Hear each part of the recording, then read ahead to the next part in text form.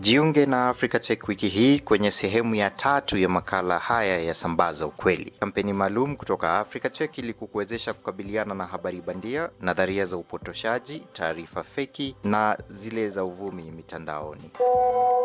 Je, umechoshwa na mkurupuko wa taarifa feki, habari bandia na uvumi unazopokea kupitia WhatsApp? Utajuaje iwapo picha, video au jumbe zile ni gushi? Lazima uwe makini hasa unapopokea habari ambazo hazijathibitishwa kutoka kwa watu usiowajua. Ni kama kula chakula ukiwa huna habari kuhusu viungo vilivyotumiwa kupika chakula hicho. Iwapo hutakula chakula usichokiamini, kwa nini unaamini habari zilizochapishwa mitandaoni bila kuuliza maswali?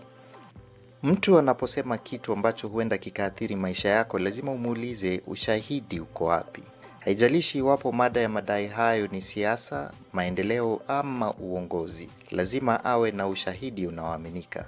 Ushahidi huo huenda ukawa ni takwimu, ujuzi unaopigwa jeki na wataalamu, picha, video, stakabadhi rasmi na kadhalika. Iwapo unakagua takwimu, lazima uulize zilikusanywa vipi.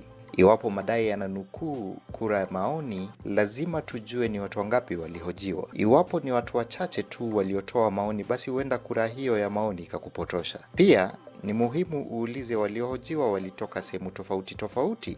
Hali yao ya kiuchumi iko vipi? Walielewa vipi swali kwa muktadha wao wa kijamii? Haya maswali yote yanasaidia kuelewa vizuri kura ya maoni na hisia za watu kuhusu mada ya kura hiyo.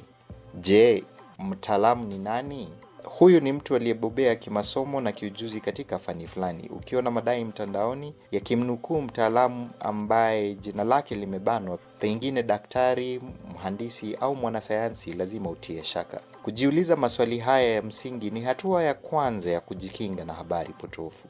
Badala ya kuamini au kupuuza jumbe unazopokea, ni vyema uchambue mwenyewe na ubaini iwapo ushahidi uliotumiwa ni mzuri au ni wa kizushi kabla ya wewe kusambaza ujumbe huu. Wiki ijayo tutaangalia kwa kina jinsi ya kukagua picha na kubaini iwapo picha ni ya kweli au imekarabatiwa kidijitali.